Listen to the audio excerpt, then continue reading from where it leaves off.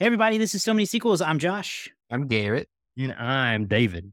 Welcome to a special Glass Onion spoilerific, I'm knocking my desk over there, Knives Out episode. So last month, around Thanksgiving, we gave you guys our spoiler-free review of Knives Out because Glass it came out in Onion. theaters, or Glass Onion, a Knives Out mystery. Yes. And now the movie has finally hit Netflix, so the whole world can watch it and enjoy it as much as we did. Can't wait to watch it again. I know. So we're going to talk about all the spoilers. So if you haven't watched it, don't listen to this because we're going to ruin the movie. Okay? All right. That was the only warning you get. So, we talked about this movie last month, like I said. We got all our general reactions. David and I gave it 5 stars. Garrett gave it 4.5 stars. Very glowing reviews from all three of us. High praise. High praise. So we don't need to talk about that again. Let's just get straight into the nitty gritty. What do you guys think about what actually happens in Glass Onion? See, now I don't even know where to start. Right? Because here's the thing. Been all pent up, and now I don't even know where to start with it. Yeah. The movie, about halfway through the movie, is when you figure out what the mystery actually is. Yes. Which is interesting. David, you alluded last time that you might like that, you might not like that. Mm-hmm. It just depends on how you feel like they pull it all together. I liked it a lot. I did too. What I really loved and where the movie really, the moment where I was like, oh yeah, okay, I'm in, was when they all are invited for the first night of the murder mystery, and Blanc immediately solves the whole murder mystery right there at the table, like 45 minutes into the movie, and I was like, what? I have no idea what's coming up next. Before it's officially even started. And there's a huge laugh when the arrow, like the contraption that Miles Braun set up goes off and the blood spurts off. Just the audience just cracking up, dying, laughing at everybody now at everybody at the table not reacting because we all knew it was going to happen. Hilarious. Rhino horn boner pills. Everything about these characters was so funny and stupid. Like there's a part of me that got a little nervous as it was going. I was like, people are going to think Rian Johnson is like a pro men's rights group. People aren't going to get the satire. They're going to think he's like pro men's rights and pro blackface and things like that because these characters are like saying things that everybody knows. They're like, maybe that's not good to say. But yeah, they are, as the movie dubs them, a bunch of shitheads. And it's so funny to go from thinking that you're on their side to realizing, oh, no, all these guys are jerks. Yeah. So loved that. And I love the surprise. Because for the first part, Janelle Monáe is one character and then she becomes a totally different character. And I don't mean that in her character, like she evolved. She's literally 2 different people and she did great. And like I said last time, when the reveal first sort of happens, I'm asking myself, oh, okay, this is the reveal. This is the twist. Do I like this? Because I'm like looking at it and at face value, at first I was like, oh, no. But then I went, give it time. Let's see how they handle this. But man, I fell in love with her. This Helena character, fell in love with her. She was a lot like Ana de Armas' character. She didn't necessarily want to be involved in the being in the Watson role, if you will. But she was great, man. She was so she was entertaining, and seeing the movie from a different perspective, from her perspective, because they pretty much replay most of the first half of the movie, but from a new angle, it was great. I liked that a lot. And I want to get to the other thing I like a lot, but I want to hear from Garrett about that twist or that reveal. Let's not call it twist. I don't know. Yeah, I agree with everything. I think for me, once it was revealed that Janelle Monáe was 2 different people, that's whenever I kind of started piecing things together, and everything from there made sense to me. It wasn't a surprise. I've seen a lot of crime things where there's a lot of twin people and they're either in on it together or it's a surprise one way or another. And so that moment combined with everyone being surprised to see Benoit Blanc and Andy, and then piecing that together with the twin, I was, okay, well, I know at least who's guilty. And then kind of the pieces that are going to fall together. I wasn't exactly sure what everything was going to happen, but everything that they did and everything that they revealed, it wasn't more of a what? It was more of a, oh yeah, That makes sense. Okay. And so Yeah. that for me just kind of took away that small element that I got from the first one. But again, it didn't take away from the fun and enjoyment of the movie because that mystery is just, it's still fascinating to watch and see all of those characters really give their performance. And so for me, that piece of what was just, oh, yeah. Oh, yeah, I feel like it is more of a, oh, and not so much of a, whoa, it's not mind blowing. It's just like all of a sudden one new crucial bit of detail changes your entire understanding of what's happening, discovering whose murder is actually being investigated. I love the idea that early on, they basically promise you this. They say, hey, everything is going to be right out in front of you. And we're still going to make you kind of doubt yourself a little bit because even my wife was like, they make a point of saying that during the murder mystery game that they planned, that there would be false clues and there'd be false things to get, to take you off track. And she was like, I was pretty sure I knew who killed Andy. And they still gave me just enough reasons in a few places to doubt myself that when when the answer was real, I was like, oh, of course. Well, of course. I just psyched myself out of it. I think that's the challenge of a good mystery is if it can psych you out of the obvious answer. Because let's be honest, a lot of murder mysteries, the answer's obvious. Yeah. There's usually one person. And I think maybe that's where it was, is I never questioned it. Once those couple of things were revealed, I was like 100% never doubted anything. No other logical connection was made other than that one at the end. And I was like, okay. So I'm happy with it. I just feel like I was maybe on the same page as Benoit Blanc. So I'm going to take that as a compliment. Yes. There you go. I mean, I don't know. A lot of it still surprised me, but I am not very good at guessing mysteries as they come along.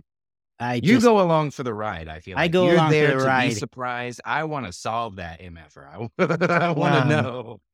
The only thing I was certain of was that Edward Norton was a bad guy. And that was really just because he's a billionaire and all billionaires are bad guys.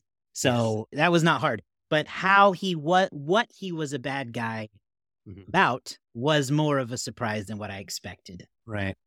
I think. Because, first of all, you should just naturally assume Edward Norton is playing a bad guy. Right. Yeah. And the fact that he is this, mysterious Elon Musk-esque billionaire with apparently unlimited funds is never a good combination. And you just know that's not a good dude. But I love that he's an idiot. Like, he's an idiot. He's like, well, so is Elon Musk.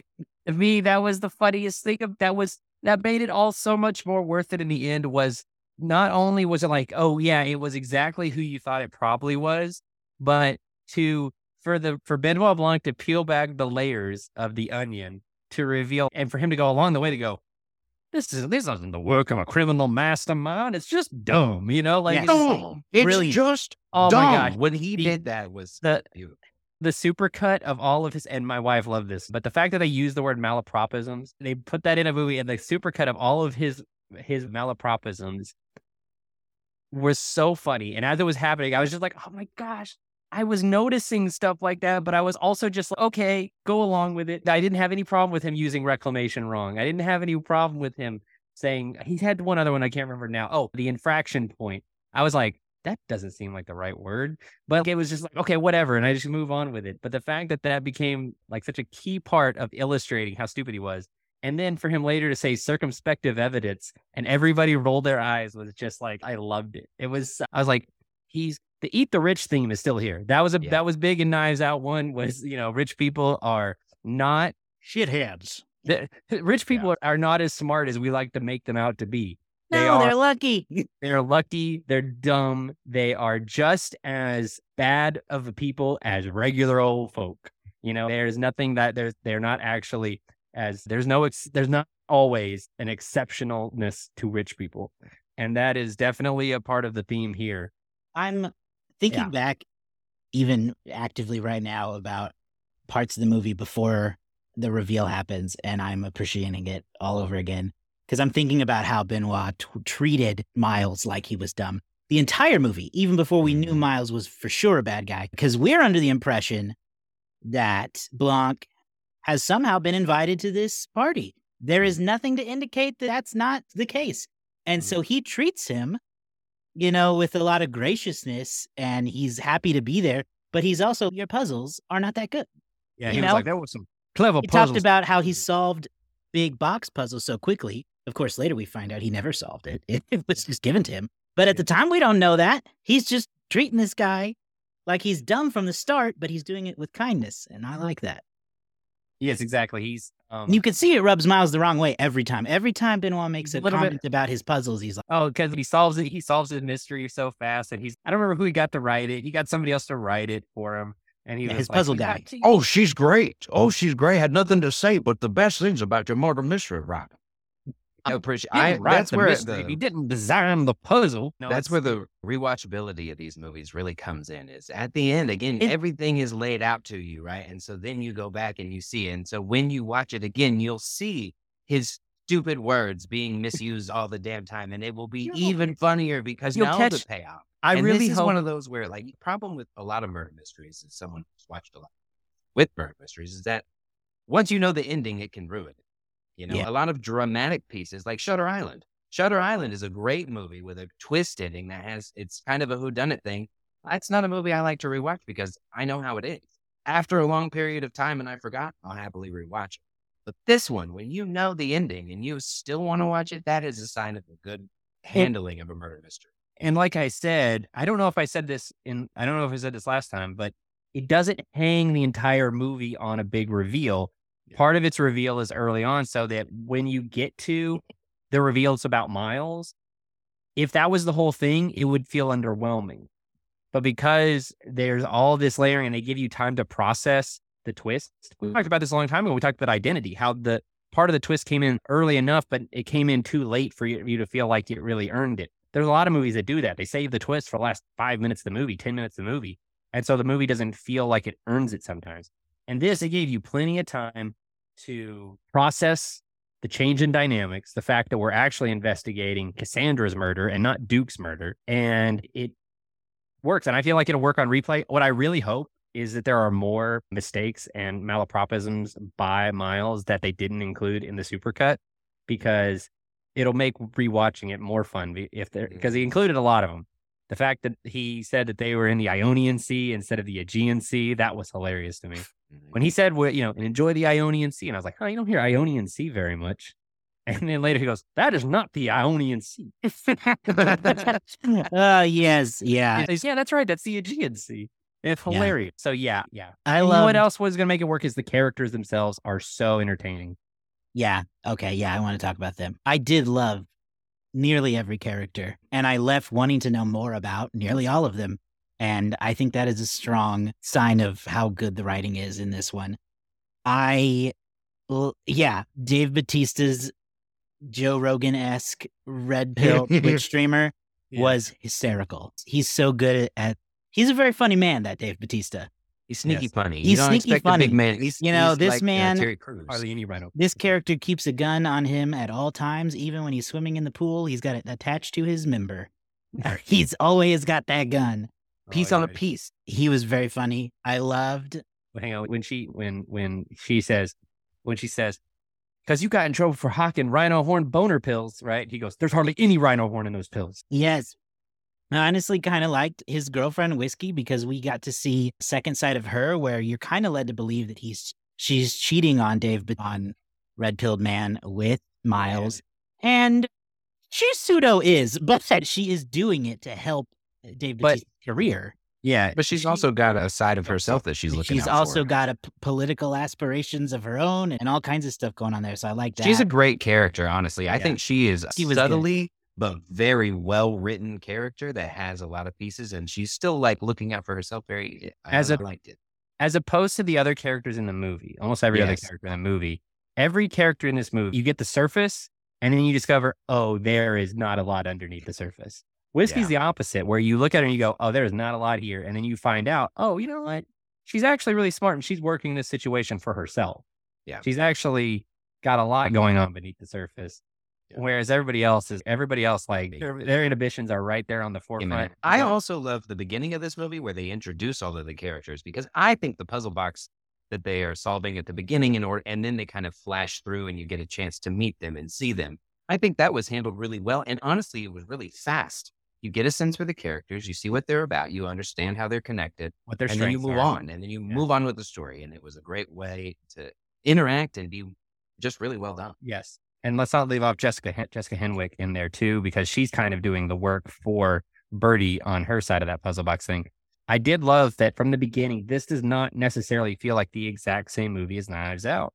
It felt very different. And like that them all over the telephone talking about this puzzle box and undoing the puzzle, that's totally different than what we had in Knives Out, which unfolded like a lot slower at the beginning. They did it through this like this police interview that they kept interconnecting everybody together. And that's how they kind of gave you a lot of character information. This did the same thing in a totally different way. I love it. Well, and also think about how we were led to believe this was a much different movie, only for it to, in some ways, not be so different. For the first half of the movie, we think that Blanc has been invited to a party and has fallen into a situation, only to be later revealed that no, he was hired as a detective the whole time, but that the way that story was told made it different enough to where it felt fresh. And I like that. Yes, exactly. And it's a big credit to Rian Johnson, who wrote and directed.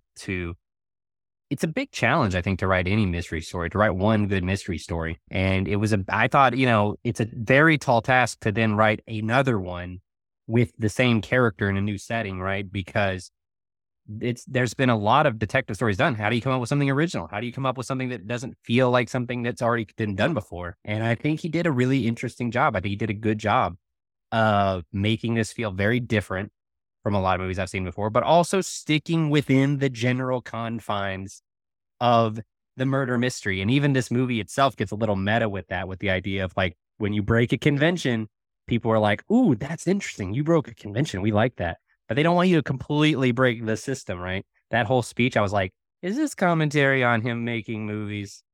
Is this commentary on how everybody talks about Rian Johnson's whole thing is subverting tropes? And maybe it isn't. We'll see.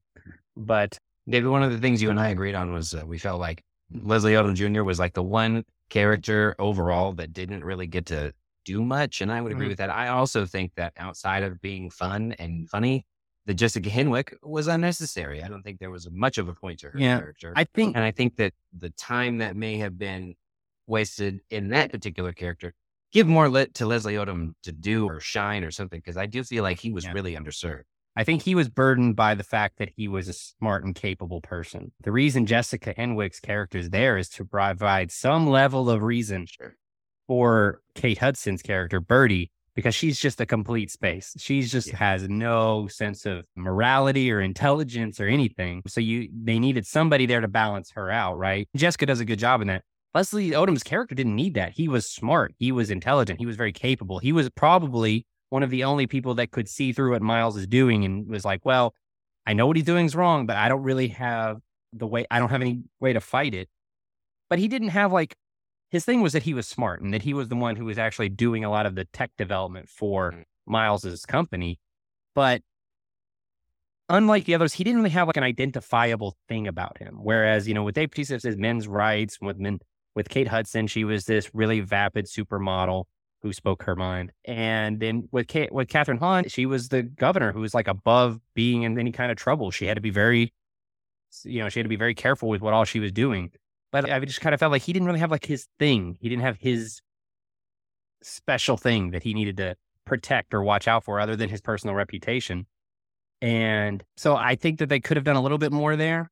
I really thought that if he was the one who if he was the only one who stayed on Miles's side, even through everything, if he was a loyalist to Miles and the only one who was defending him, that could have been his thing. If there was one person who, even without the money, would still be on Miles's side, it's this guy. They could have done that or something. But yeah, it's not to say he's bad in it. I think Leslie Odom does a pretty great job. He's got one of the best beards I've seen in a while. Oh yeah, he does fine with what he's given. He just wasn't given a lot. Exactly. And that really is the core of it. And maybe that stuff got cut. Who knows? Maybe there was more. You can find out on Netflix if they give us special features. Oh man, what if the Netflix version's extended? It could be.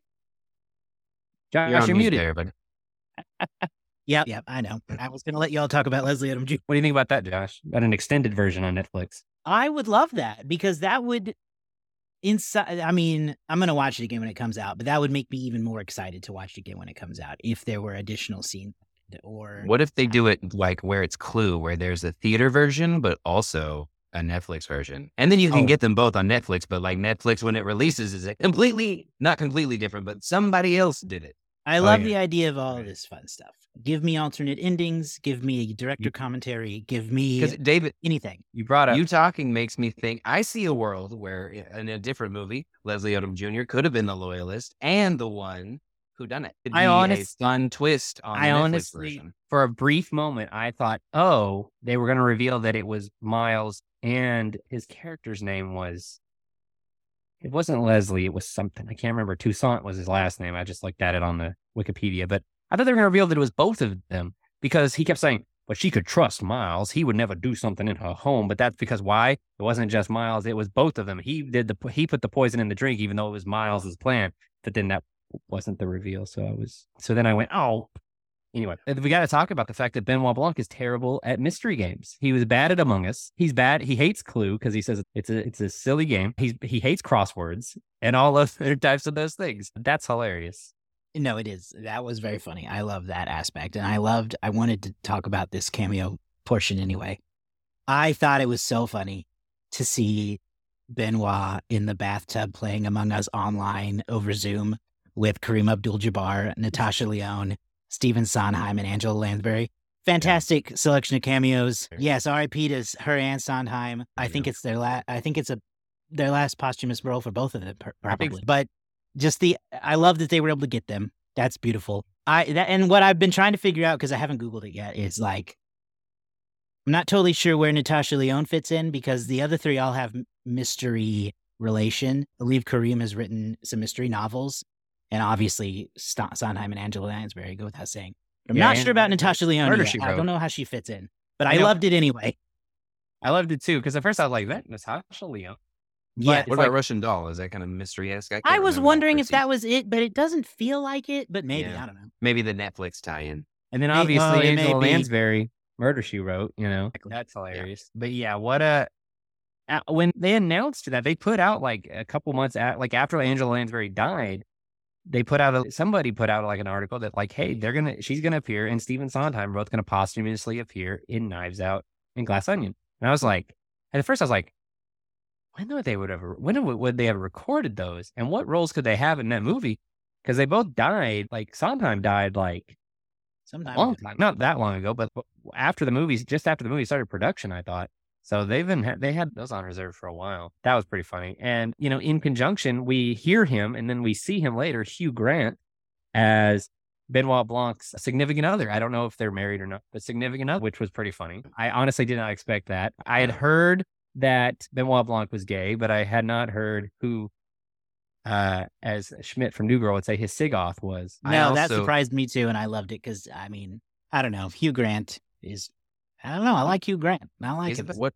There was another one. Ethan Hawke shows up. Ethan Hawke was as briefly. Man. Comes out of nowhere. His weird COVID gun. Never addressed again. Which was a great joke. And I love that because once... You're fine now. It's fine. The pandemic is pretty heavily highlighted in the beginning. CNN is always on in the background. They all show up with masks. Kate Hudson's mask full of holes was hilarious. Her Gucci mask. Yeah. And then, Ethan Hawke just mysteriously gets out of a car, never takes off his glasses, and shoots them all in the back of the throat with a weird medicine gun. And then they're like, you're fine. Put down. Don't bring it up again. That's so funny. It wasn't needed. It was, you just move. No COVID ever again. Now, the pandemic's still a big part of it, though, because Miles gets the real Mona Lisa on loan from the Louvre because they have nowhere to put it because of the pandemic. So it's still very much a key part of the story is the fact that we went through a pandemic and there would be some reason that the Mona Lisa would need to be moved. And hilarious. That was another of my favorite aspects of the movie I wanted to talk about. So perfect transition. What I'm going to call Chekhov's Mona Lisa. Yeah. They showed it so much. And they made such a attempt to show us how the security system works that I knew that painting had to get destroyed. And when it finally did, I was very satisfied. Yeah. Bird, Mona Lisa. Bird. Yeah. So very rarely do you want to see a classic painting like that. Right. But it is just his audacity that makes you root for it. Her Janelle Monáe's line at the end about how, you will get your wish. You always wanted to be mentioned in the same sentence as the Mona Lisa. Fire.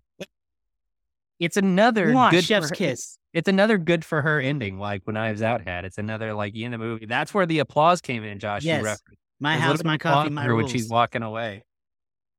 Yeah. But The breaking of the glass, the shattering of the glass, all of that was just such a nice. It was a good moment. It felt good. Just I to want to watch. shatter that glass. Yeah, it looked like fun. It did look like fun.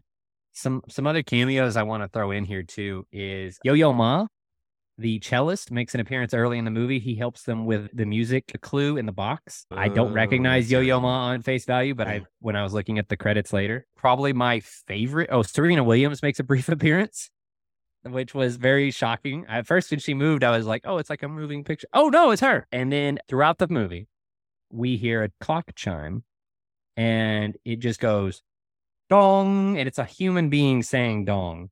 And Edward Norton refers to it as the hourly dong. And that is Joseph Gordon-Levitt. And Rian Johnson is determined to put Joseph Gordon-Levitt in all of his movies ever since his first film where they actually worked together. And they also did Looper together. But he appears in Knives Out 1 as a cop on the phone. He appears in The Last Jedi as a stormtrooper. He's just going to be in all of... And will he ever have a starring role again? We don't I know. hope he was in all those. I love that. Yeah. What? Joseph Gordon-Levitt is a great actor. There's some indie movie stuff. JGL. I would really love to see him in a Knives Out movie, but maybe would this be is fun. maybe this is as good as we'll get. David, you Also- mentioned, or one of you two mentioned, I don't remember if it was this one or the spoiler free. You should listen to them both, though. You mentioned a rival detective, and I think that's the next step for a Knives Out movie, honestly. Yeah. I think I would like to see that. I think I trust Rian Johnson to be able to develop a dynamic between two rival detectives, and I think that could be fun.